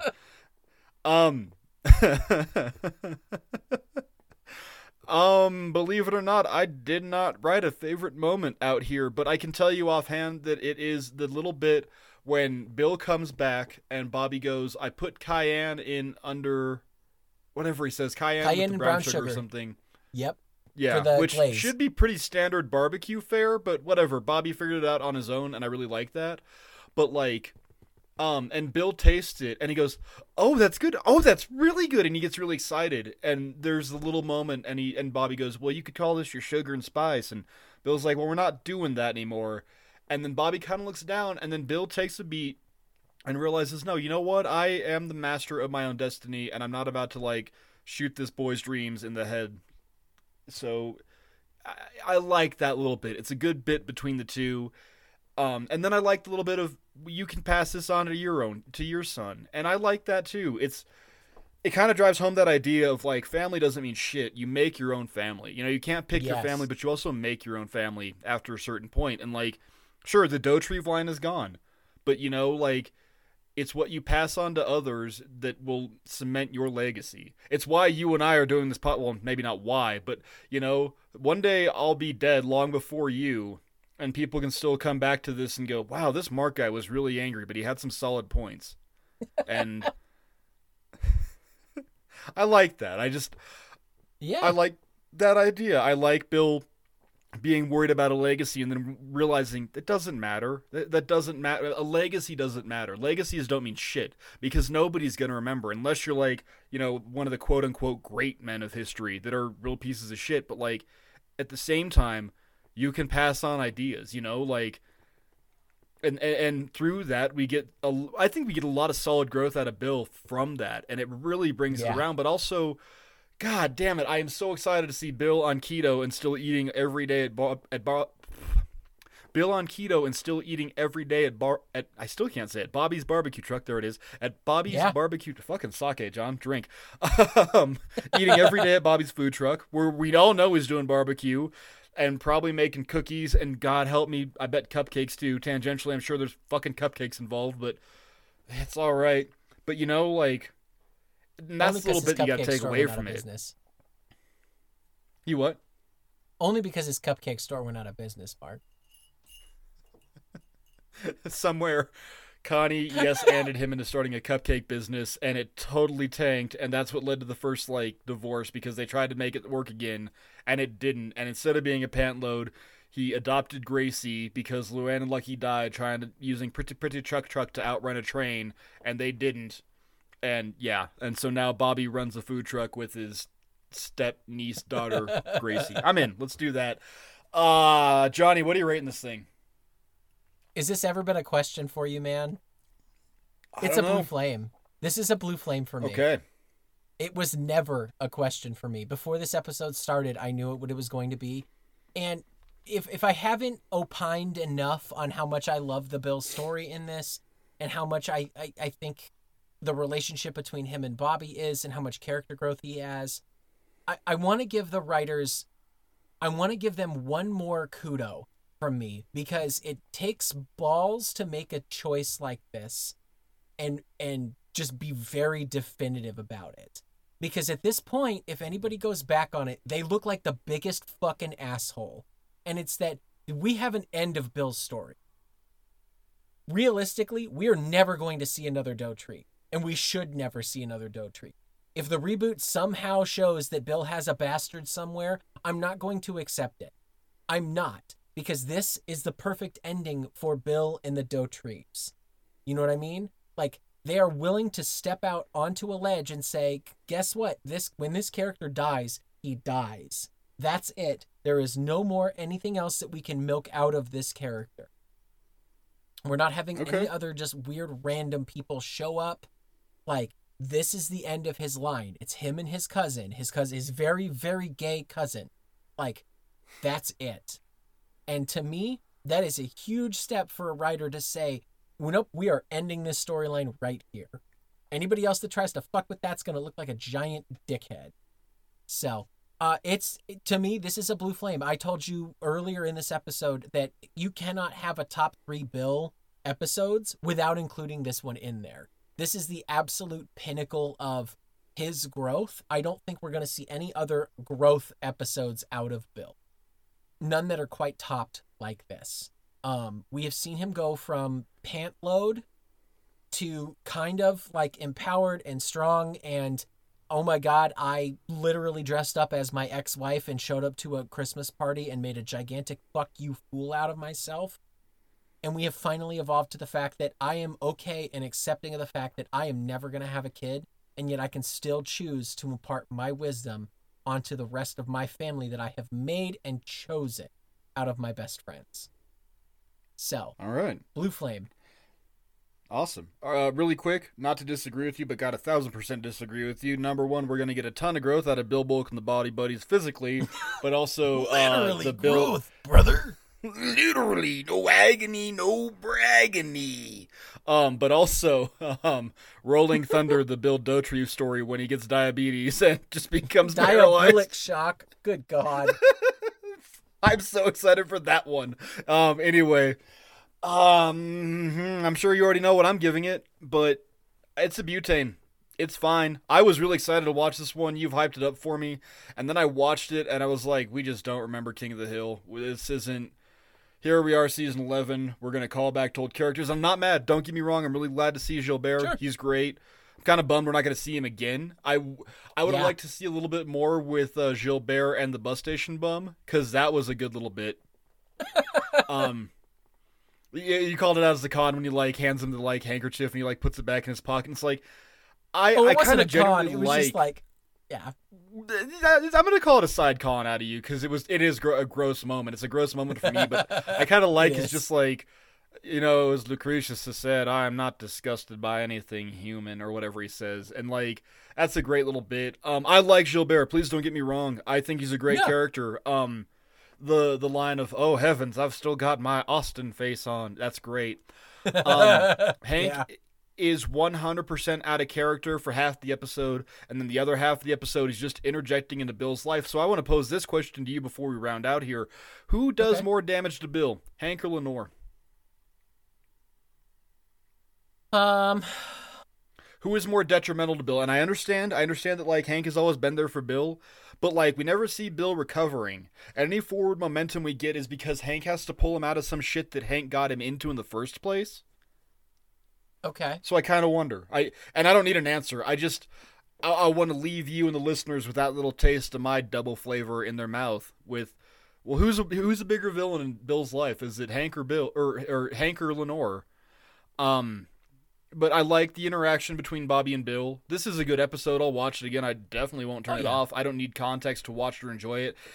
It can't be a Char King for me though, just because I don't understand a bulk of it because it just doesn't make context sense, continuity sense, or even like framing sense. Also, what does the farm turn into, or what does Chateau de la Tour d'Autrive turn into? Johnny, is it a catfish farm or a water park? You tell me.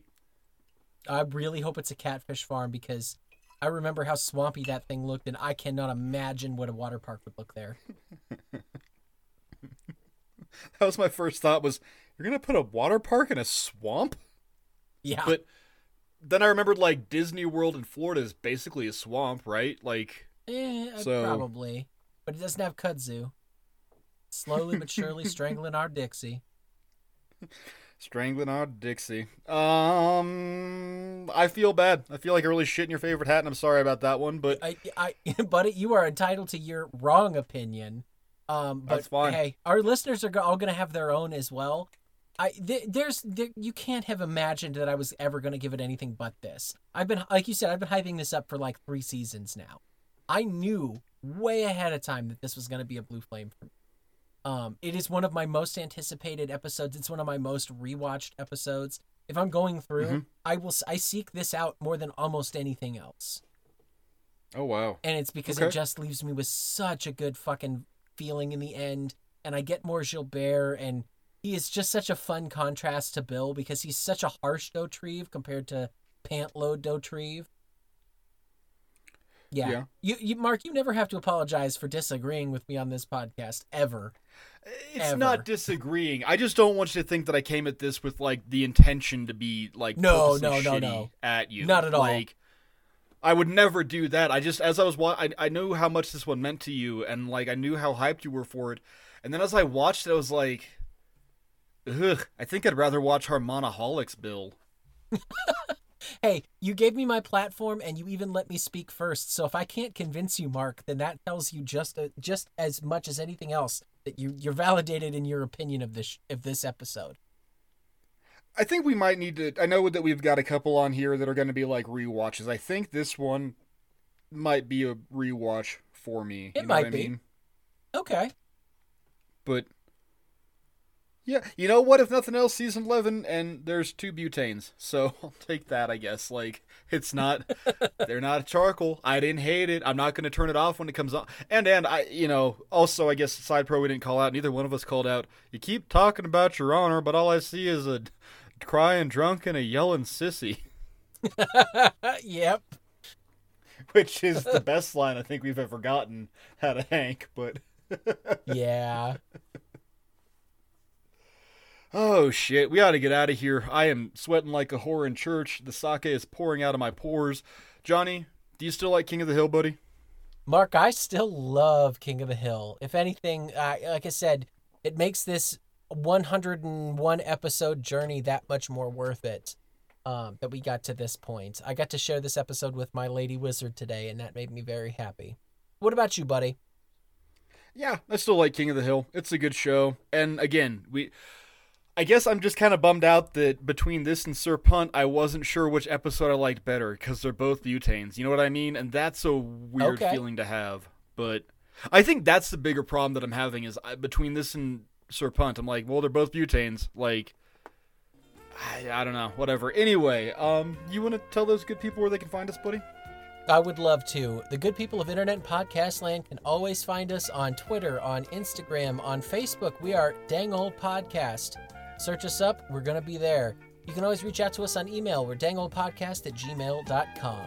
If you want to reach out to me personally, I am on Instagram at Krautball. That is kraut as in sauerkraut, ball as in Swedish meatball. A handful of you guys like to reach out to me.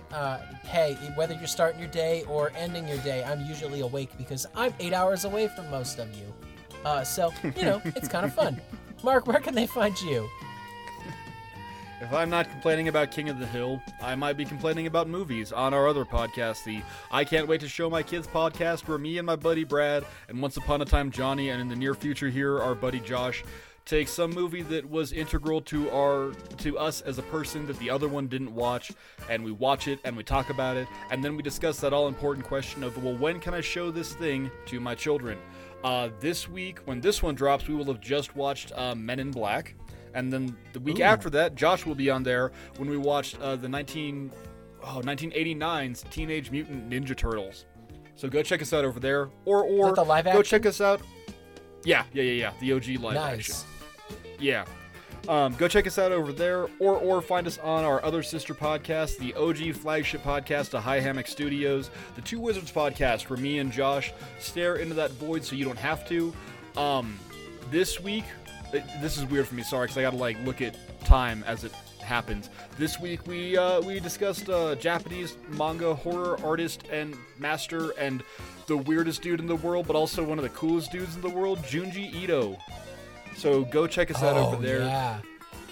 And if I said something that you would disagree with, if I just inflamed you with my dislike of Gilbert and his abuse, or my hatred of Hank and his forgetting that Bobby likes to cook, well, by all means, come and find me on Marky Stardust at Twitter, and we can throw internet hands, metaphorically, and you can insult me and I can insult you, and then we'll realize at the end of the day, well, it's all just fake and made up and the points don't matter. But find me over there. Guys, thank you for listening. Johnny, once again, man, 101 episodes. I'm just going to keep calling them out as we keep doing them, because, at this point, we are getting to insane proportions of the amount of episodes we've done about this. And, man, always a kick in the ass. Glad to do this with you. Listeners, thank you for being here and letting us be a part of your day. And we will see you next week. See you all next week. Thanks for listening, guys. I forgot how to say goodbye in French.